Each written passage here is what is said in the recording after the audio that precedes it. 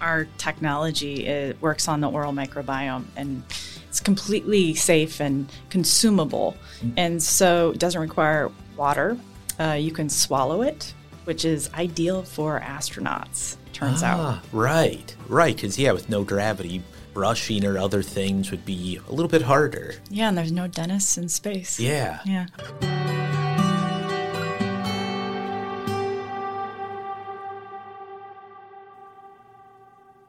The Medical Alley podcast is brought to you by MentorMate.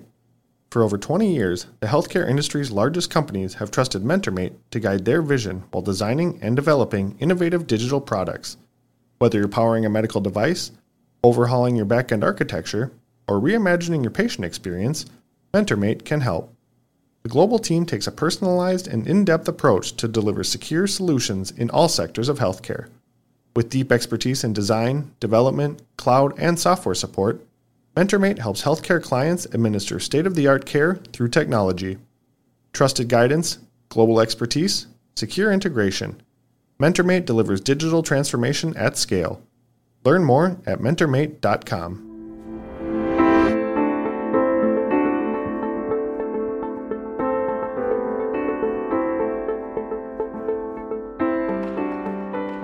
Good morning, good afternoon, good evening, and welcome to another episode of the Medical Alley podcast. Hey, we've got a very fun one today, an area of high technology, of biotechnology in human health, animal health, and even in space. I'm so happy to be joined today by Dr. Emily Stein, the co-founder of Primal Health, to talk a little bit about the work that she and her team are doing, and maybe the place to start would be in space. So you've got a dental health technology that's going up into space right now? It's been in space. Yeah, okay, what's hopefully that about? going to come down. Yeah. It's been on the International Space Station for 13 months doing stability testing. Yeah, so our technology, it works on the oral microbiome, and it's completely safe and consumable. And so it doesn't require water.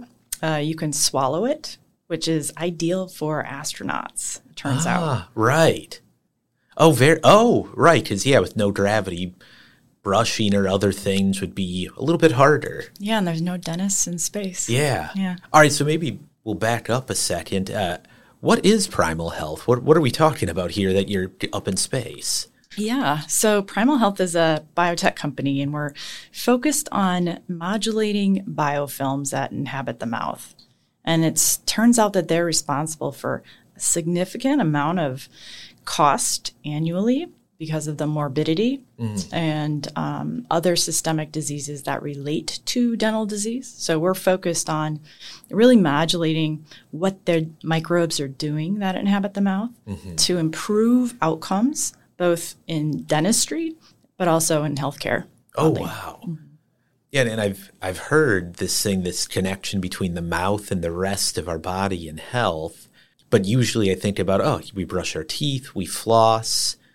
You have a product, though, that is in both humans, both animals. Maybe you talk a bit about that current leading product, what it's doing and how you're using it in humans and animals. Yeah, sure. So I'll back up a little bit. When I was a postdoc at Stanford, my grandmother had rheumatoid arthritis and she also had Sjogren's syndrome, and which is where your immune system starts to attack your salivary glands. And so dental hygiene became very difficult for her, both because of the lack of saliva, but also because brushing her teeth every day was difficult. Yeah, right. And living in assisted living, she was unable to really do a good job maintaining her oral hygiene, and sadly, no one else was there to take care of her. Yeah. So she had a significant decay and had a tooth extracted, and turned out she had a stroke the next day. And that's where I got involved, because I found out that there was this significant link between cardiovascular events and dental problems. So, okay, maybe let's get really specific then. What I remember of the product from a long time ago, you were developing like a lozenge that for a person, say, who had a hard time brushing their teeth, they could take this lozenge and be able to maintain their oral health. Is that still what it is? Like, what is the product? So the product for humans is currently a lozenge. We're also coming out with a drinking water additive. And we have a couple of really strong relationships with payer providers in multiple states in elder care. Right. So, because they just cannot get to these people every day. So senior care, especially memory care. Yeah. Right. Becomes a big problem. So, yeah, so that's on the human side. And the animal side, it's a water additive for basically going. So the technology, I'll back up, is we found when I was biohacking my grandmother's biofilm, I found out that basically the big drivers of disease in the mouth and inflammation is actually what's called dysbiosis, which means you have the microbiome, which is all of the microbes that inhabit the mouth, or gut. In this case, it's the mouth. It basically it becomes a loss of diversity in the mouth, and the certain microbes wind up overtaking that cavity and form this biofilm that is really destructive and very inflammatory. And so what we happened upon was naturally safe combination of prebiotic and an inhibitor that changes the metabolism. So we're basically putting the entire microbiome compartment on a keto diet. Love it. But it's amazing because in all of our sequencing data in dogs and cats and horses and humans, we're able to shift the not only what they're doing, so their metabolic output, but who is living in that space by forcing nutritional pressure on that niche environment. Right. And so within 7 days, we're completely increasing the diversity in the mouth. We're limiting the disease-causing microbes that are now scarily linked to pancreatic cancer, maybe Alzheimer's, that are harbored in the mouth that also give rise to gum disease and scary things like that. So it's not the sexiest topic, but it's one of the most important areas. Indeed. And I think incredibly important. You know, we've had rebiotics on the podcast before. Another one working in the microbiome space. And to me, that microbiome space reminds me a lot of where like heart pacemaking was, say, 50 years ago, where we realized we could use electricity to treat a condition. And over time, we came to realize there were so many other conditions in which electrical and now other forms of stimulation could treat the body, often related to inflammation. It feels like microbiome is at a similar point where we're rapidly discovering how many different health issues are related to it, and now innovators are coming up with ways to address it. And I'm curious, what else is in the pipeline, or what other areas might you be looking at? Yeah, so the oral microbiome has quickly taken us to derm. We're finding that the reservoir of a lot of MRSA and C. acnes, they're inhabiting the mouth, and there's a direct transference between the mouth and the skin. There's also about a 3 to 5 day delay in the transference of microbes from the mouth to the gut. So you can actually, by changing and modulating the microbiome in the mouth, we can have downstream effects. Right. In dogs for now, with IBS. Oh, wow. Yeah. And on our human side, the mouth is actually taking us into women's health. Oh, very interesting. Yeah. UTIs are indirectly linked to oral. Interesting. Yeah, seems to be. I mean, we're still at the very early stages, day, right? But we're the signature and the metabolic changes we're driving in the mouth. We've actually demonstrated the same changes in the vaginal microbiome. Yeah. Oh, wow. Pretty cool. I got to say that downstream part of it is so fascinating that for so long, like medical innovation was really very direct. You know, hole in the heart, plug the hole in the heart. But how'd the hole get there, right? And as we're finding more and more of these connections in the body, being able to treat the root cause issues or more upstream, less invasive, I just find that fascinating. Oh, yeah. And the microbiome, I mean, when you think about humans in human health, I mean, we've co-evolved with the microbes for millennia. right? And now we're using antibiotics and antiseptics, and we're finding, oh boy, that wasn't a good idea, right? Yeah. And so because it really does drive, if you're, the hygiene hypothesis is really, I think, very predominant now, and the amount of evidence suggesting that if you're too clean, right, you lack that diversity and your inflammation creeps up. I mean, it's like the old parents' advice of, let the kid eat a little bit of dirt. Yes. Right? Like, make sure they have that exposure and build that diversity up. Yeah, absolutely. Yeah. Yeah. If I'm remembering right, you're a scientist by training and you're an entrepreneur now, still a scientist. What prompted making that switch from being in the academy to saying, hey, let's bring stuff out, let's develop new innovations, let's go in the entrepreneurial route? Yeah, so I really am driven to make change. I think I'm, call this a change maker. But yeah, my background is heavy duty academic microbiology, and then my postdoc was in rheumatology. My postdoc was actually 7 years. My doctorate was only 6, so I think it was forever in academics. But it was real life problems, and the solutions out there were inadequate or insufficient or completely missing. And so I'm trying to solve this problem. Right on. Yeah, we hear from a lot of scientists and a lot of physicians that they're interested in this world. They see problems, they want to make a change, and maybe in a way they can't inside of the lab at an academic institution. Any advice you give people like that, knowing what you know now, thinking about that switch, how to do it, or how they should think about when to make the switch? Yeah, it's always scary to leave the ivory tower, right? So I did it actually over the course of several startups. So I had a slow transition out because the security blanket was my paycheck, my stipend as a postdoc researcher.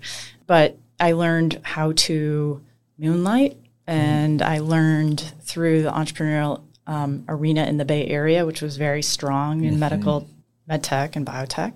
I surrounded myself with just mentors. Try to find the good ones that weren't going to take advantage of the cap table too early on, and made some mistakes, but lucked out on several. And just, surround yourself with motivated people that are just driven. I mean, it almost sounds like create your own microbiome of an entrepreneurial community that, is conducive to moving in that direction. Absolutely. Any really good biotech hub like, San Diego, Boston, Twin Cities, Bay Area, Seattle, you really do have an ecosystem. Yeah. And it requires a good, solid ecosystem. I mean, as you've gone through that journey, I'm curious, have there been things that were unexpectedly or surprisingly difficult? Right? I think we all know the journey you're on is hard, to say the least. Were there things that surprised you along the way? Yeah. I think I've had to learn really the hard way how to date investors, if that makes, before you marry them. And you don't think about it from that perspective as far as relationships, but you really need to date them for a little while before you take their money. Make sure they're comfortable with you and the team and the business plan and the maybe the uncertainty as far as exit and exit strategy when you're just a concept. Yeah. Or when you've actually reduced things to practice or you've got this prototype that's pretty solid, you just need to know their timeline and what they really are looking for. Because I realize some people think they know what they want to invest in, but they really don't know. Right. I had that exact conversation this morning with another entrepreneur where I'd asked them a similar question, and that's what they said. Like, early on, they went too fast into taking money from the wrong investors, not building relationships early before they needed the money, and didn't end up with the right team around their company to move it forward. And they figured it out, but it was a lot harder than it probably had to be.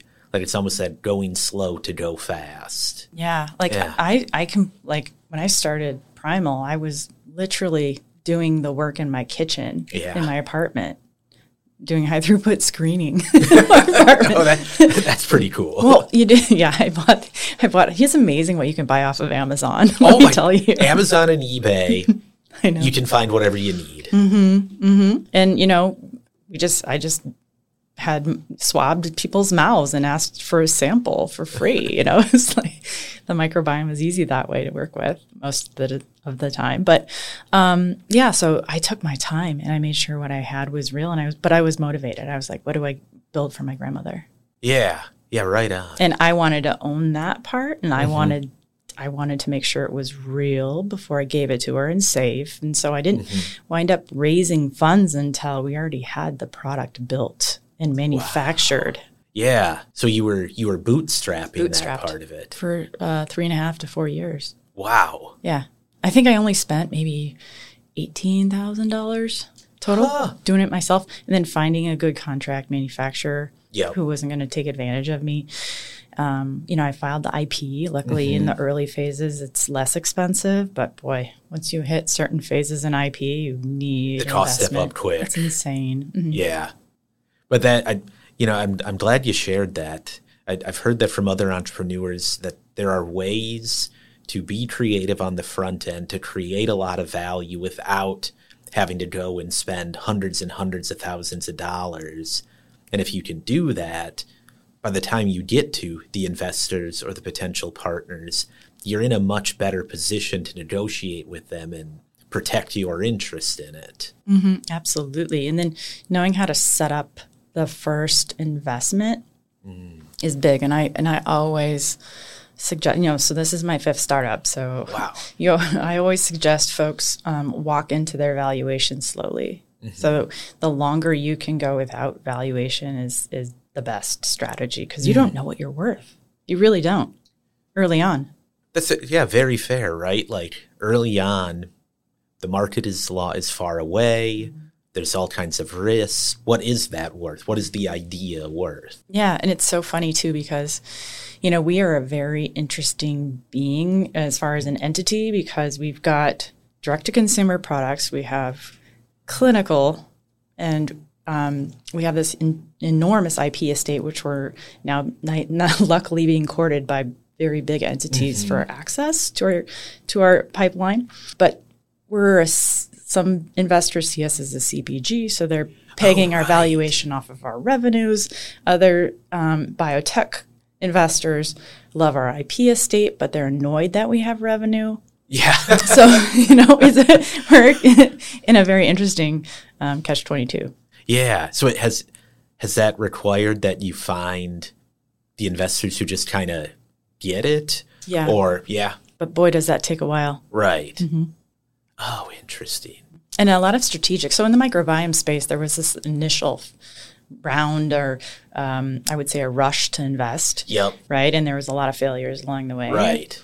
This is now the second wave. And before, we didn't even mention we were a microbiome company. We said biofilm only. Yep. And so now we're starting to use microbiome a little bit in our language at the corporate level, because we're in the market, we're generating revenue, we've already validated the technology and our approach. That's such a good point of like understanding the market environment.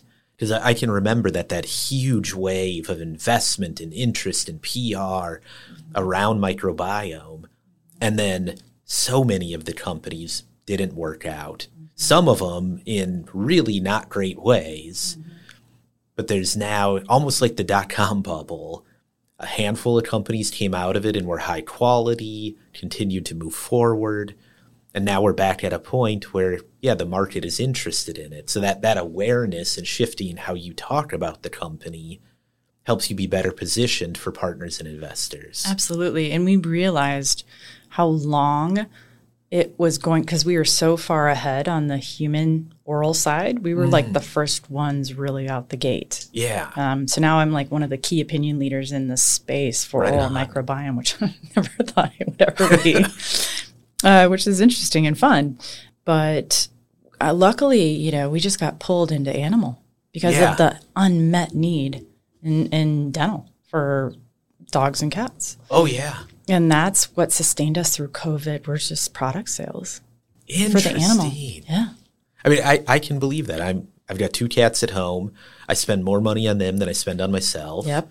And when they've had to go in for their dental cleanings, right, they have to be put under to do the brushing of their teeth, which is kind of an expensive procedure to keep their teeth clean, but we know that helps in the rest of their health. It sure does. I'd much rather have something I could just have at home. Yeah, like I'm sold. Yeah. And the really cool part, I mean, we're still at the infancy of understanding the microbiome, period. Mm-hmm. But in the mouth, it's like we're talking the soft tissue, like microbes live in the bone of our jaws. Yeah. That's how deep they are embedded into us. And we're basically just petri dishes. They swim through our tissue. Mm-hmm. And controlling them so they don't spread to where they shouldn't go is a big deal. So that's where we're thinking. Yeah. So we're actually, it's pulling us into more systemic disease. Very cool. Well, I'm going to completely shift, come in for a landing for a moment, and I'll ask just a couple of questions that we like to ask all of the guests when we can to get some suggestions about what's going on in the world. So the first one I always ask, and this honestly is selfish because I need them, do you have any good book recommendations for the audience or things I should go order on Amazon right now to read? I Contain Multiples is a good one. Right now I'm reading too much about dictators. You know what? A timely topic. Mm-hmm, yeah, mm-hmm. Right on. Like how they think and how they become what they are. So it's not quite. Yeah, we're kind of on that one. We're sort of living in history at the moment. Mm-hmm. Yeah. Podcasts are great. I've been, there's a couple of really good ones, but they're more on the political side right now. I'm really geeking out on politics. So, but I Contain Multiples is a really good one on the science side. Very cool. And you're in a good spot for that, right? I always tell people we are a lobbying organization. This is a regulated industry. You know, if you're not at the table when it comes to politics and policy, you'll soon be on the menu. Yeah, absolutely. Yeah. I was actually just having a networking breakfast with an old colleague of mine from the Bay Area who also relocated to the Twin Cities. Nice. They keep them coming. I know. And we were just actually talking about the tax credit, the angel tax credit that they had, which is why I relocated our startup here. That's right. Yeah. And then now it's not on the budget, but they're trying to really get it back in. And I'm like, that's a great recruitment tool. Oh, yeah. And listeners, if you're wondering about that, that remains on the Medical Alley agenda. We'll be lobbying for that in this upcoming session. It's one of our top priorities because we know how impactful it is for so many startup companies and for attracting investors from outside of the state into the state.